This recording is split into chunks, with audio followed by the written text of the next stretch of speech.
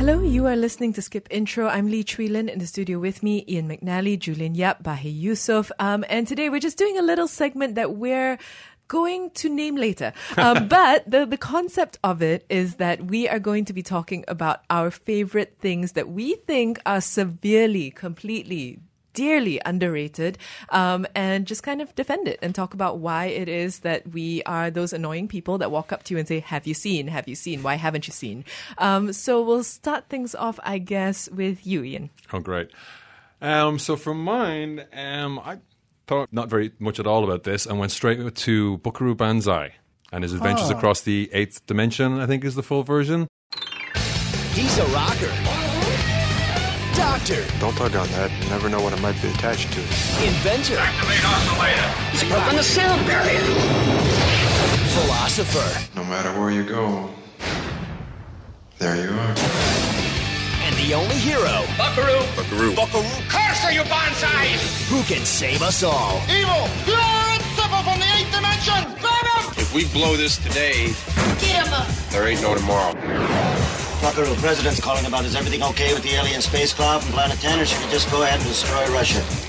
Tell him yes on one and no on two. So this is a film from 1984 that was one of these, in the days before digital content, was one of these mythical movies you would hear of. It stars Peter Weller, John Lithgow, Ellen Barkin, Jeff Goldblum, Christopher Lloyd, Clancy Brown, Vincent Schiavelli. The cast is just like an insane cast that you would not get in a movie after this. And it disappeared without trace when it came out. It's also still very hard to get. Yeah. I've heard of it. I've never seen it. I've heard of this mythical movie called Buckaroo Banzai, and I just keep trying to get it. Legally, illegally, I just can't get it. And the hook that got me was seeing on late night TV at some point Peter Weller get into a rocket car. Already sounds good. And then drive it through a mountain using his oscillating overthruster, which takes him through the 8th dimension where there's all sorts of weird stuff going on. So you're like, this is a gonzo weird... When people, before Marvel took over the cinemas, when people said comic book movie, they meant giant leaps in logic, crazy plotting, weird stuff happening, crazy performances. This is that. Buckaroo Banzai is a polymath who's a neurosurgeon, rock star, physicist... And also, so he goes on a tour with his band, the Hong Kong Cavaliers, and they get swept up in this plot by the evil red lectoids from Planet 10, I think it is. One of whom is stuck in the head of Dr. Emilio Lizardo, who's played by John Lithgow, who is just being Italian and weird and refers to everyone as a monkey boy. It's bizarre. It's funny. Jeff Goldblum is dressed like a cowboy with huge sheepskin kind of... I was just about to say, when you listed off the cast, hearing Jeff Goldblum was kind of enough. Yeah. Just thought, he joins them and they're Jeff like, Goldblum. is there a uniform? And it's like, wear what you want to. And he turns up in like a cowboy hat, a red shirt, a neckerchief, and like, what do you call them? Not jodhpurs? Chaps. Yeah. Sheepskin chaps. And they're like, cool, that's your part of the team now. Let's go. And... all the aliens, because they all arrived during the War of the Worlds recording with, what's his name, H.G. Wells, they all have like ID cards, but they all took the name John. So there's like thousands of Johns, and they're like, one is called John Big Booty, but he has to correct everyone, it's John Big Booty. And it's just weird in-jokes. I'm like really... There are bits of things you say, I'm going like, oh, okay. Yeah. And then you go, oh. It's something like calling everyone Monkey Boy, where I'm just like... reeling a little bit. Yeah. But Rocket Car sounds great. Rocket Car is great. They have a bus they go around on. They solve crimes together. At the end of the movie, even characters who've died, they're all walking in the flood system of LA. You know, the kind of drainage system they use in Terminator and stuff like that. And Peter Weller's just walking along while this ditty little tune plays. And all the characters in the movie just like step up beside him and walk alongside him. I think they did it. It's the end of The Life Aquatic with Steve Zissou. Okay. Where everyone joins in again. Yeah. And it's just... on another podcast, it was the theme tune to the podcast for a couple of years because it's weird, but it's well-meaning, and it has like weird little bits of philosophy, and they play music, and Ellen Barkin's great, and it's Peter Weller. What more do you want? Don't know if I want this movie anymore. I can't decide, right? Like it's a lot. It's a lot. Yeah, and I think that's why it failed because at times it's like it's 1984. It's extra. It's a lot, and it's a little bit too much. But I think it's also really great that you brought it up for this episode because this is definitely a fave. Yeah. This is sort of, you're going to break it out when you're sick and you haven't seen it in about 5 years and you feel down in the dumps, and this is going to make you feel better because it's a nostalgia I have a trip. Banzai Institute t-shirt I wear like, when I'm doing IT work these days. I don't know if this is the kind of movie I'd want to watch if I'm not feeling well or if I'm feeling down in the dumps. Just because all of that imagery is going to because bombard all your of brain. that, I'm just like, wait, is this just the fever dream I'm having, or Correct. is this real life? That's exactly what I think. Yeah. I think if I were having a fever, I'd watch it late at night. Like just to kind of capture brave it. woman. That's you know? Danger Bay. I wouldn't do that. Even I wouldn't do that. That's just risky. Just to get that going. All right. Julian, what is your underrated thing that you want to defend? Go. I don't know how underrated this is, but I want to talk about blockers. I'm ready. You look beautiful. I used to hold that girl in the palm of my hand. Kayla's becoming a woman. You're going to have to deal with that. Tonight is the first night of our adult lives. Prom night. It's kind of perfect. I'm in. Julie left her laptop open. You guys are snooping on our kids? All emojis have a secret meaning. Our girls are not thinking things through. I'm going to stop them. I'm in. I'm fully planning on having sex tonight. Wherever the night takes us. The night's gonna take us there. Wherever the wind sails our ships. Your ship is going into my harbor. That stars John Cena, Leslie Mann, Ike Barinholtz, and it just on paper, it's a terrible film. Just the synopsis of it is just, not something that I usually go for. So basically, it's 3 parents and a group of 3 kids. It's prom night, obviously, so they're about to have some fun. But right before prom, the girls, they make a sex pact.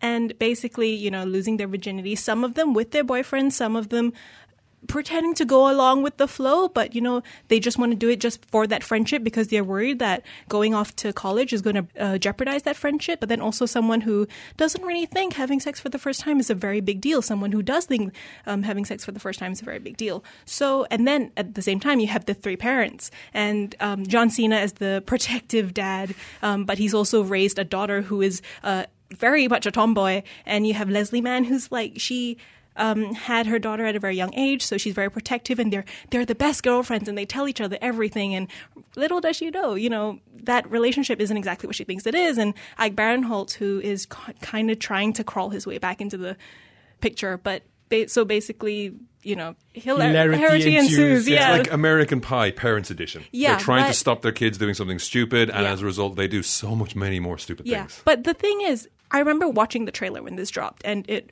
looked terrible. And I just thought, well, I'm never going to watch that. But when I did actually sit down to watch it, it's so funny, and it looks at young female sexuality and exploring that sexuality in ways that they can. It's very sex positive, especially from a young teenage girl's point of view. The young boys in it aren't, there are no cliches. There are no terrible teenage boys. The movie, of course, it has cliches. The parents are a cliche in itself, but they all subvert your expectations at some point. Yeah. Listening to you describe it, I just got a lot of like old school vibes of old school. That movie. Oh, the movie Old School. Yeah. And it just, yes, that movie was terrible. And it just feels like... Old School's great. You're my boy, Blue. No, it's terrible. Dude! No, but it feels like it's one of those things where it's a really tight line that you could be really sweet and really good or just be lazy and lame, like Old School. There's a great, mix, and there's a really good balance of the kind of slapstick humor that John Cena plays that so well. Leslie Mann is perfect. So I was going to ask you about John Cena, because John Cena has kind of gotten into this weird sub-career of doing exactly that. Like, quiet tough guy, or just random tough guy, or tough guy with a soft as well. heart. And this he's not really the tough guy, right? No, though? he's not. Like, he's huge, but he's like, oh no, what are we going to do? Yeah, and it's also very great because he's in touch with his feelings, very comfortable in his masculinity and sexuality, and but is still very protective of his daughter. And he does the whole jorts, and he has the tucked in plaid shirt, but then he's still such a dad because at some point they tell him, hey man, untuck your shirt, you look like a dad. So he untucks his shirt, and he's like, but I'm a kid just like you. Look at my shirt. So it's funny. And then to counterpoint that, there's just points where he just walks through doors, right? Yeah. He just walks straight through those doors when he's looking for somebody. They use the sheer size and strength of John Cena like to the best ability. And it's directed by Kay Cannon, who I think wrote or was part of the writing team of Pitch Perfect 1, 2, and 3. So, of course, the comedy is great. And every time I've met someone over the last year and they ask me for, oh, what are you watching? I always say Blockers, because I think I've watched this 3 or 4 times in the last year alone. So far, we've been stuck in the bees. So Bakaru Banzai, Blockers. And this is our little thing that we're doing where we're talking about the things that we think are severely underrated and also therefore would never make it onto the show ordinarily. So we're just kind of talking about that. Have you seen either of those films? Do you have a fave of your own that you think not enough people give this due credit? Tell us. WhatsApp 018-789-8899. Tweet us at skipintromy. Write us at movies@bfm.my. Best flipping moments. BFM 89.9, the business station. Hello, you are listening to Skip Intro with Lynn, Ian, Julian, and Bahe. We are defending our faves today. We are standing up for our stands. We are defending the underrated stuff that we love. And so far, we have Bakaru Banzai, we have Blockers. I'm going to take us to C because we've been in the B alphabet for a bit. I want to talk about Crazy Ex-Girlfriend, which seriously, not enough people watch. It is so underrated. It is like just a collection of so much talent and love, and I can't deal with it. I'm just a girl in love. La la la la-dee-da. I can't be held responsible for my actions. She's an ingenue. I have no underlying issues to address. I'm certifiably cute and adorably obsessed. They say love makes you crazy, therefore you can't call her crazy. 'Cause when you call her crazy, you're just calling her in love. Blam! It's a show that was run by Rachel Bloom and Alan Brosh McKenna, and basically they work together. So it's a very female-centric, female-led kind of story. But the title in and of itself tells you a lot. So it's about a woman who drops everything in her high-flying job and moves across the country to kind of look up her ex-boyfriend. And by look up, she means stalk, does everything she can to undermine his existing relationship. She does all manner of terrible things. And really, that's where she is the crazy ex-girlfriend. And she's this really complicated, likable, unlikable person. And did I mention that it's musical theatre? So there are songs in the midst of all of it. And it's just that the writing and everything, the singing, the performing, the writing, the staging, it's all incredibly sharp. At some points, they acknowledge the fact that all their budget went into making that one song. So, sorry, this actor's now played by a broom. At other points, they have a lawyer, from the network actually entered the picture to go, you know what? And it's a song about how nobody should be lawyers. Everybody hates lawyers. And he enters to say, the CW doesn't support this. Oh, what's the point? And leaves. So it's that kind of show. And very tongue-in-cheek, very wink, wink, not at the audience. So. It is. And it's very incisive and clever. And it's also a lot to do with, and here we go, mental health and trauma and toxicity, because that title, Crazy Ex-Girlfriend, is really about her dealing with the fact that, oh my God, am I that? And there are twists and turns in this whole thing where she's actually realizing stuff about herself. And there is a gut punch moment in one of the season finales where it changes the entire makeup of the show. Everything you thought you knew about it, not what you thought you knew. It is so good, and not enough people watch it. From what you said about the broom stuff and the lawyer stuff, does that happen in later seasons? Because I did watch most, if not all, of the first season, and we kind of dropped off halfway through. I think I've heard so many good things about. Is it season 4 now? 5? Season 4. It's done. It's done at 4.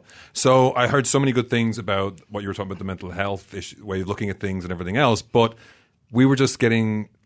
Maybe we just hit a bad patch of episodes in the first season. Is there a dipping point in the first season you have to get over? Yeah. Crazy Ex-Girlfriend is like Mad Men.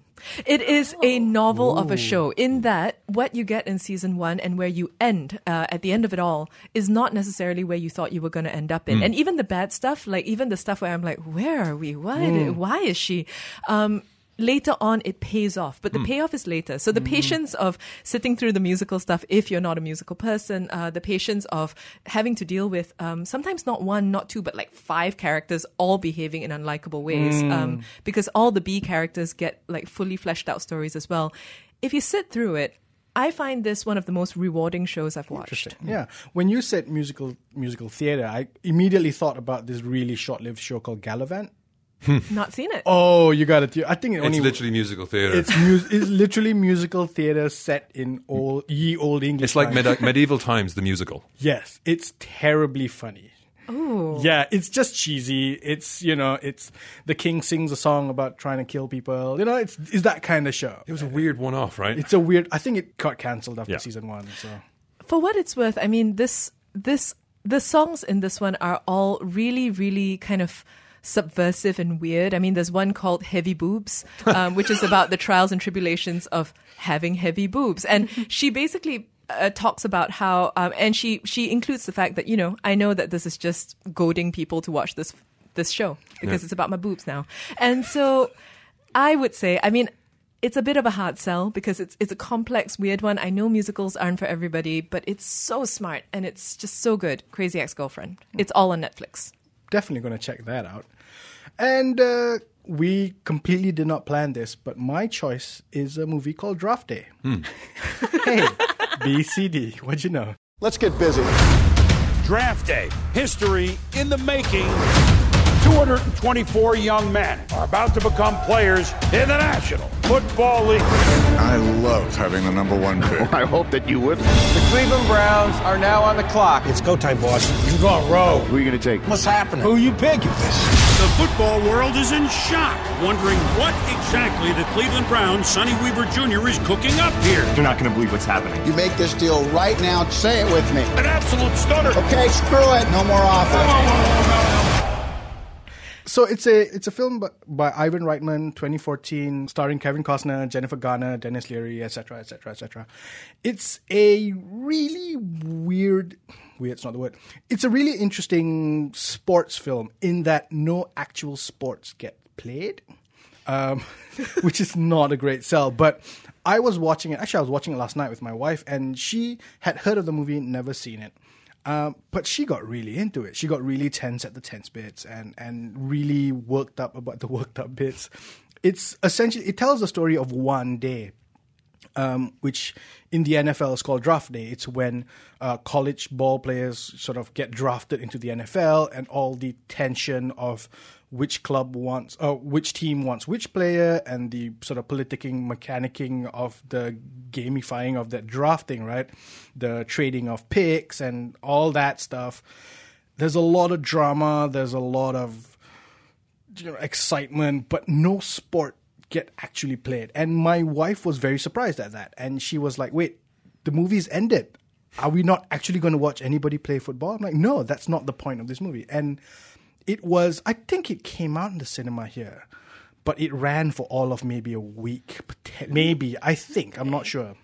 When we were talking about this, I asked you if it was similar to High Flying Bird, just because that's about basketball, directed by Steven Soderbergh, but basically about the business of basketball. This isn't about the business, so it's not this long, drawn-out thing. It's told over one day. So it's that run-up to the draft. The draft starts in New York later in the day, so you follow him as the day starts, right? And how before this draft begins, he and the other general managers are trading players, trading picks, trading barbs at each other. He's got problems with his coach. He's got problems with his mother. His ex-wife's in the picture. Jennifer Garner is an lawyer/accountant with the team, but also his secret girlfriend. But it doesn't, you know what it is for me? This movie doesn't have that emotional dip. Okay. In movies, you've got that moment where he's down in the dumps and, he needs to, he walks in the rain and he then has to bring himself up to win the game. Doesn't do that. Nice. It moves at a steady clip. It's Kevin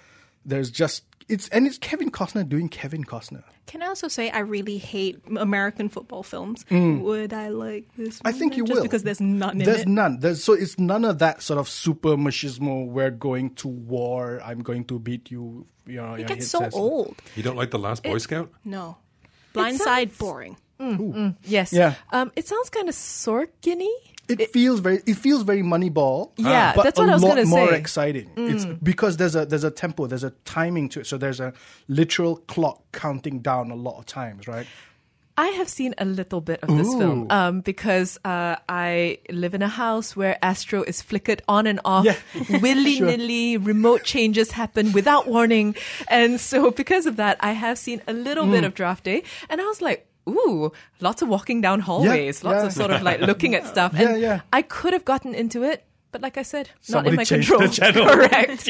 So yeah, but I would be keen on it. I like sports movies. Absolutely. Watch this because it isn't about the underdog player who's, against all odds beats the, David versus Goliath thing. It's none of that. It's just about this general manager of a borderline down and out team trying to build back the future of his team and trying to sort of fight it his way. And he's good at his job, it sounds like. He is good at his job, but everybody doubts it because there's this legacy of his father, the head coach, and he had to fire him. And there's that emotional tie-in. Yeah, but it's not. But no rain. Was there rain? No, there is no rain. It never rains in Cleveland, apparently. But it's just this idea that there's no like dip in emotion. It's just moving at a pace because there's a clock for it, right? There's a countdown to this moment that needs to happen, and he constantly just goes, not today. I need to do this thing first. Yeah. Cool. Okay, so working backwards, we have Draft Day, we have Crazy Ex-Girlfriend, we have Blockers, and we have Buckaroo Banzai. Have you seen any of the four? Did you enjoy any of them, or do you think they're underrated for a reason? You can tell us. We can take it. You can also tell us your underrated faves. WhatsApp us 018-789-8899. Tweet us at skipintrony. Write us at movies@bfm.my.